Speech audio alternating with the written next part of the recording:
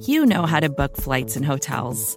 All you're missing is a tool to help you plan that unbelievable travel experience. That's why you need Viator. Book guided tours, excursions, and more in one place. There are over 300,000 travel experiences to choose from, so you can find something for everyone. And Viator offers free cancellation and 24/7 customer support for worry-free travel. Download the Viator app now and use code Viator10 for 10% off your first booking in the app. Find travel experiences for you. Do more with Viator.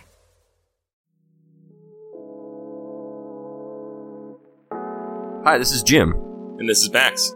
Check out our podcast, The Step Over, the Liberty Ballers Podcast Network, for all of your Sixers needs.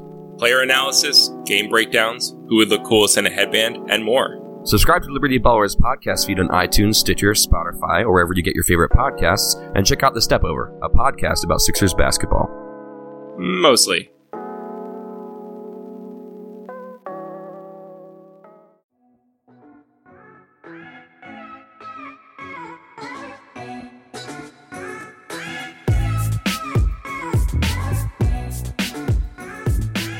Welcome into Fireside Chats, Episode 4. I am your host, Michael Kist, and if you're new to this series, I strongly suggest going back to the first 3 episodes and giving them a listen. My favorite one to date is our talk with Frank Frigo from Edge Analytics and Edge Sports. That's Episode 3. And that discussion details how the Eagles created a competitive advantage by adding to their already robust analytics department. It was a great chat, very informative. Today we have another good one. We're going to be talking defensive back play, and we'll zero in on some Eagles players specifically. We're going to kick it over to that right now. Bleeding Green Nation, please welcome former AFL and NFL defensive back and contributor for 4th and 9. You can follow 4th and 9 at 4th_9. He is Eric Crocker. You can follow him on Twitter at Eric_Crocker. His breakdowns are incredible. Eric, thank you for joining us. How you doing, brother? I'm doing good. Thank you. Thank you for having me. Absolutely. I can't wait, dude. I love your work on the timeline there. I've been following you for a little bit, and I really appreciate the context that you bring and the technical stuff that you bring to my daily timeline viewing. It's a much better experience than a lot of the other stuff going down on Twitter. But before we dive into this, Eric, let the people know your background as a defensive back. Yeah, I actually, I went to a smaller school, so I know, some of the guys that might be on your guys' roster or on other rosters, just the grind coming from a, Division II, Division III, just lower level college. I had to find my way. I jumped straight to the Arena Football League. So I'm familiar with Philadelphia Soul. They've had a lot of success in recent years with Jaworski running that program over there. But I went straight to the Arena Football League. From there, I got my shot with the New York Jets, and I was on and off of that roster for a little bit. And then back to the Arena League. But, I continue, just learning about the position, learning about, defenses. And I just have a super strong passion for just the sport of football in general. So, yeah, man, I'm just excited that, Twitter has kind of given me a platform to talk about, football when my wife, she's kind of tired of hearing about it. So Is your goal to get into media, or are you looking to coach in your area? Like what drives you as far as just on like a day-to-day basis? Man, I don't, it's weird. I get asked to coach a lot. I mean, I've been asked to coach by pretty much every high school in the area. Junior colleges in the area, 3 junior colleges in the area, 2 universities I've been asked to, come on as a grad assistant. But at 31 years old now, man, it's kind of, and having, 4 kids and even taking care of my niece, it's hard. It's hard to jump into coaching like that and kind of commit that kind of time to it. So I train athletes. I train defensive backs. I've been doing that for the last few years. I've had a few guys go off to college now. I've trained, a guy like Tremaine Johnson. He's in the NFL. So, I have a lot of fun with that, but I probably won't commit to just, coaching that one particular program. I totally understand, dude. I'm 34. My buddy who coaches high school was bugging me to come coach for him. I'm like, dude, I got 3 kids. I got a regular. It's hard, man.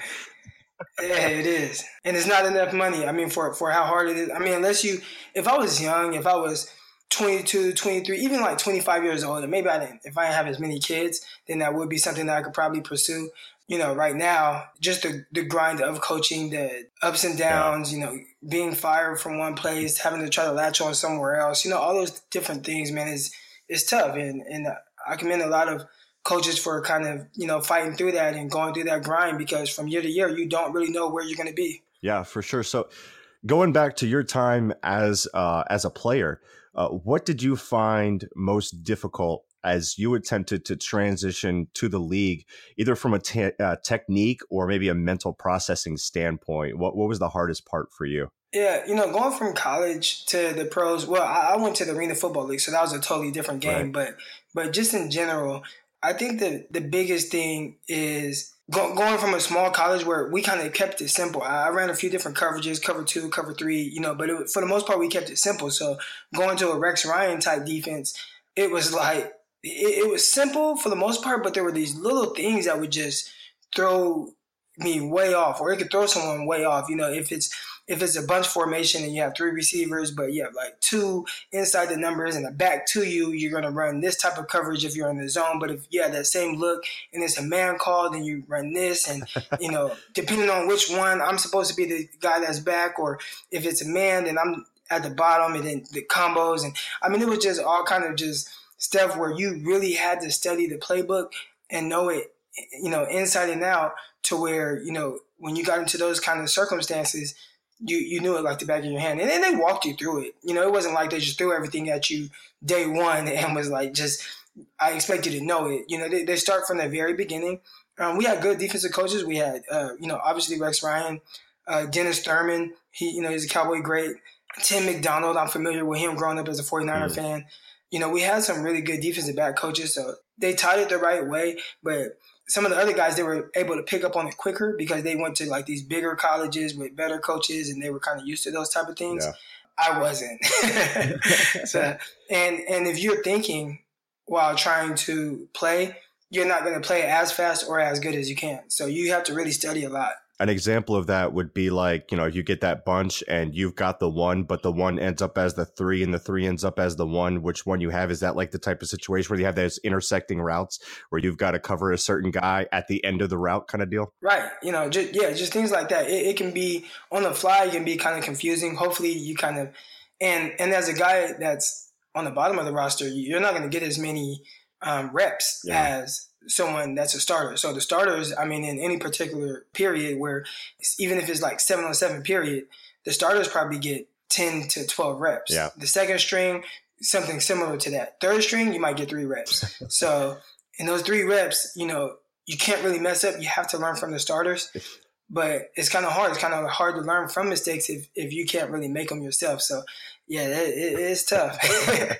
Kind of along that same line, let's just say you're manned up with someone one-on-one. What's the hardest thing for you, period, as a cover man? What gives you the most trouble? So, everybody's different. And that was one thing I learned, everybody's genetic makeup. So just off of my experiences and things that kind of gave me a little bit of trouble, and I see it a lot throughout the league.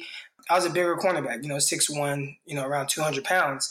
Well, naturally, our leg turnover and foot speed isn't as quick, transitioning as someone that's 5'9", 5'10", 5'11". Playing off coverage and having to quickly react to a receiver that's running full speed at you, then suddenly stops and just kind of getting in and out of your break as quickly as possible. Those things can be extremely difficult for someone that's a little bit taller. So that was the first thing. So a lot of times, you see bigger guys and they're more comfortable in press coverage, and they're more comfortable because, they don't have to deal with that foot turnover. So that was one thing that I probably had the most issues. I don't want to say issues because it wasn't like a huge problem, but perfecting off coverage or trying to get better at off coverage, that's definitely a challenge for a taller DB like myself. Yeah, and I definitely noticed that because I watched the draft prospects coming out a lot, and you notice that with some of the taller, higher hipped corners that they have trouble in off coverage. They're perfectly fine at the line making man turns and all that stuff, but you get them out of the space, and sometimes it can be a little tricky for them. And we're gonna actually talk about a guy that the Eagles traded for that I kind of saw that on his tape too here in a little bit. But before we get to some of the Eagles talk, I got one more question, and this one's more for me personally, just because I think it's interesting. So when dropping into coverage, did you prefer to shuffle like Nick Saban coaches, or were you more comfortable in a back pedal, and why? I like the back pedal. And one thing I learned from Arena Football League, our coach taught us some really good things with backpedaling. using our inside leverage and using our leverage step. And that made my off coverage, or something I struggled with most of my life, that made me so much better just in a back pedal. Shuffling, I'm definitely fine with that. Typically more so in the zone. I don't really care so much to shuffle if I'm in off man coverage because a lot of times you can't be inside leverage and shuffle. Yeah. And I don't like playing outside in straight man coverage. You're giving up slants easily. You're giving up digs easily. You're giving up post easily, or you have to use some super athleticism to be able to make a play. That was my thing. You know, I've heard Saban say that. He doesn't teach the back pedal. You know, what I tell my kids that I train is we're going to work everything. So whatever college you go to, you'll be the most prepared for that, for whatever scheme, whatever technique that they have you use. So I still teach the back pedal, even though I know most of the times if you're just watching the game, you don't see a lot of backpedaling. But I do see the Eagles defensive backs backpedaling a little bit. So they definitely still use it. Yeah, they definitely got a nice little mix there. And with that said, let's transition to the Eagles secondary as a perfect segue there. I saw you were taking a peek at them today on the old Twitter timeline, and the first tweet was in regard to cornerback Jalen Mills, who was whiffing hard on a tackle in the Cleveland Browns game. I've often talked about Mills's volatility, where he goes on these roller coaster stretches of play that can be really good or really bad. What has been your overall impression of Jalen Mills as a cornerback? I like him. He's scrappy. He's aggressive, but so today I was getting caught up on just like the third preseason game, seeing the starters, seeing how they're playing, where guys are lining up. I saw some surprising things that we'll get to, but overall, I mean, I've been watching Jalen Mills for some years now, since he was at LSU, and one thing I've noticed, especially last year, I saw a lot of teams take advantage of it. Was they take advantage of how aggressive he is. So if he's in off coverage and you run that slant, he's driving on that slant. He's been hit with double moves countless amount of times.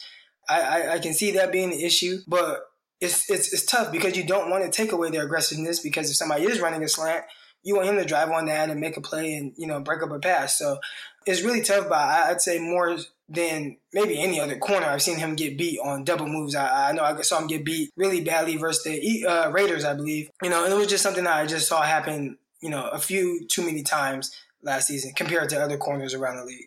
Yeah, it happened to him against the Giants, and then the Oakland Raiders came right back and hit him with a sluggo with Amari Cooper, which went for a score. And yeah, he really, really struggled with that. But then at the same time too, and we'll get into the other guys more specifically, but it is important to note that Ronald Darby struggled with it with a little bit as well. There were also some sluggos and double moves that he played really well, but he got beat on a few of them pretty badly. A couple of them weren't thrown, but I definitely saw them on the coach's film.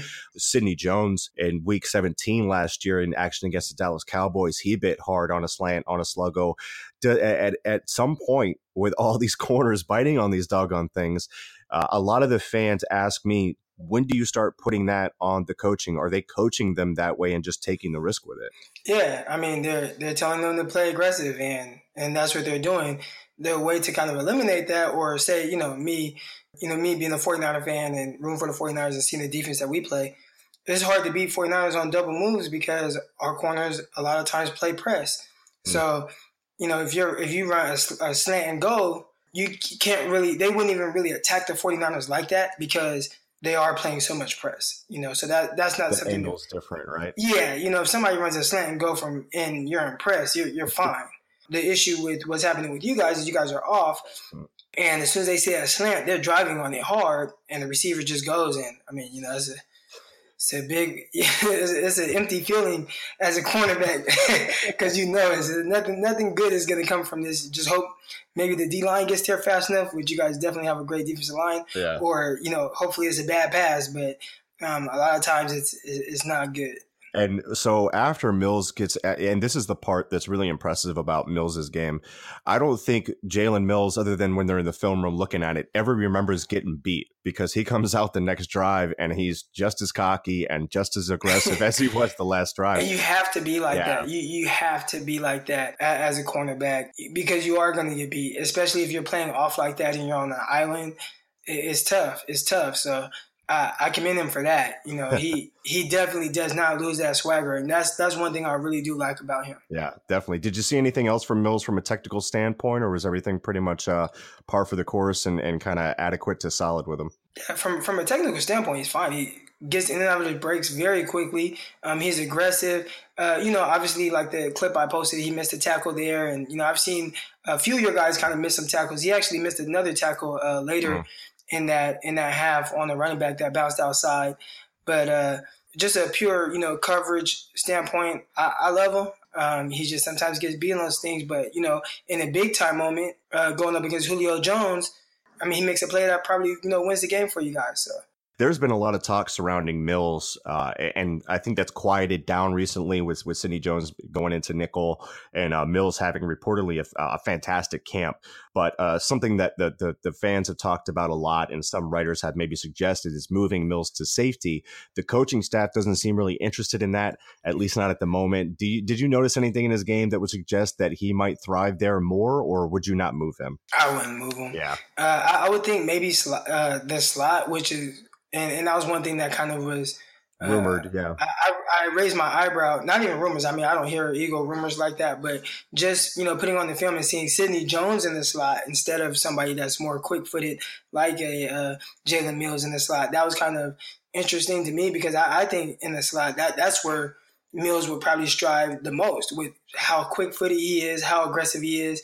Being able to play two-way goes and things like that.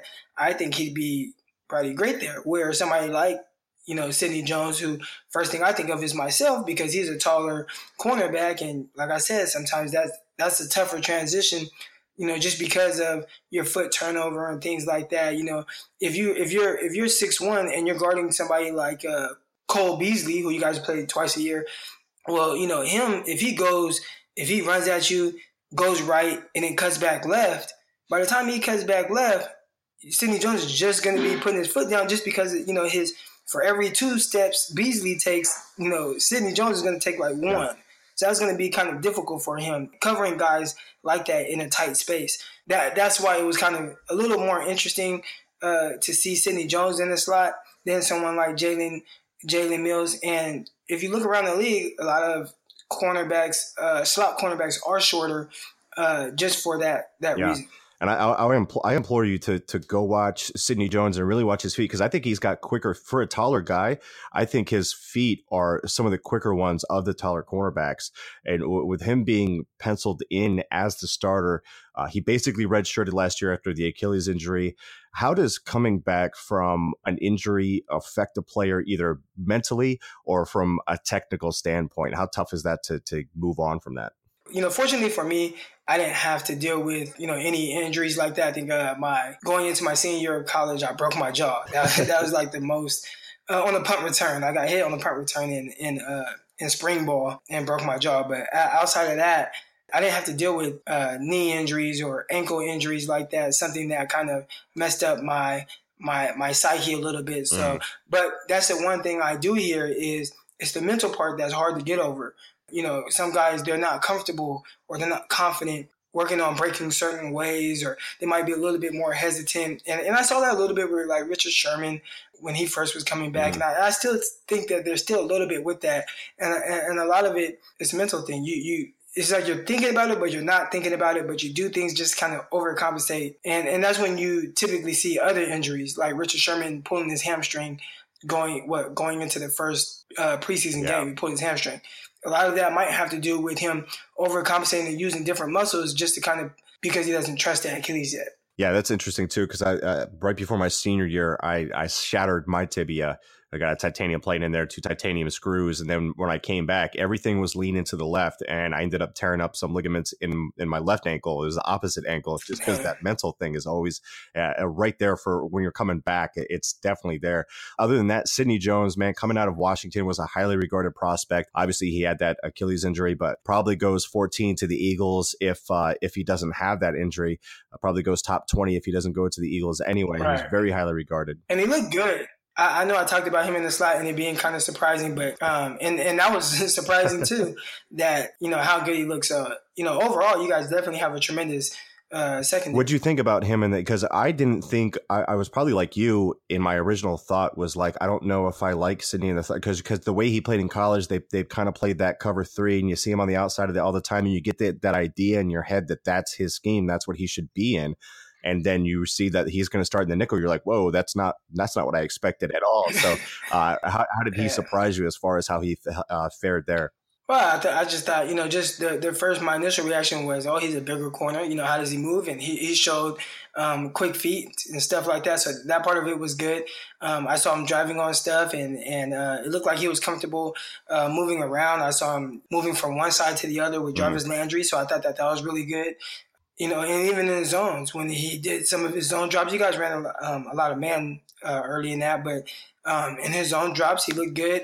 I just think overall, and you guys see where he's coming from too. He's coming from Washington, and they do a really good job of coaching up their defensive backs, getting them ready for the NFL. So it's not surprising that he's having the success or being able to jump in there and be a starter, after tearing up his Achilles. You guys look like you guys are pretty set, and you guys had Patrick Robinson playing very well there last year. So you definitely don't want to see a drop off, and it's good to see somebody step in and be able to play well. For sure. Okay, so going to the last starter of the cornerbacks, Ronald Darby had a super hot start to his career as a rookie in Buffalo, and then cooled in the second year, and then had that short season with the ankle dislocation last year. His athleticism is excellent, but it seems like there's just something that hasn't clicked for him to put it all together to get to back where he was as a rookie. What do you see in his game that he might need to improve to get him to that next level? Because I think he's very close to becoming that, that next step up. I think in times, like you said, there's going to be times where he gets beat, but, just watching the way he moves, and I saw him backpedal and break, and I was like, man, that's some impressive stuff right there. He covered the guy there was no wasted steps. That's a clip right there that I would show to my kids. Like, man, look how this guy played that. He stayed square. Regardless of which way the guy, it was Higgins, I believe that's his name, a receiver for the Browns. He ran like a deep dig route, and I mean, Darby was all over it, broke, and the way he accelerated to the receiver, he drove the man first. It was pretty much textbook. I'll probably post it on Twitter later for you Eagle fans, but a lot of defensive back, man, is confidence. So as long as you can kind of keep that confidence up and you make a few plays, you'll see a defensive back that is like, man, where'd this guy come from? Okay, so we've covered the two outside corners. We've covered the nickel position. There's a trade that just happened here, and I want to kind of tie this in together with another player. Malcolm Jenkins took a while when he entered the NFL to hit the heights that he has as a player, partially due to his transition from quarterback to safety. This is something that the newly acquired DeAndre Hall, who the Eagles just traded for, is going through as well. And even though he played some safety in college, he's been at corner in the pros for the past couple of years with the Bears. How hard is it to make the switch like that? And is there a time frame on how long it might take a player for it to become more second nature for them? So, on Hall, the transition from corner to safety is definitely a lot easier than, going the other way, going from safety to cornerback. With him, especially depending on the scheme, a lot of it's going to have to do with just how quickly he's able to process kind of the whole field. Being a safety, he's going to have to be able to read crossers and things like that. A lot of it is like a field type thing, but for single high, a lot of times the best thing is just to have somebody that's definitely, really athletic. And this is kind of an extreme, safety, but Earl Thomas, he's kind of the, when you think about single high safety, that's who you want your guy to play like. You want him to play like Earl Thomas.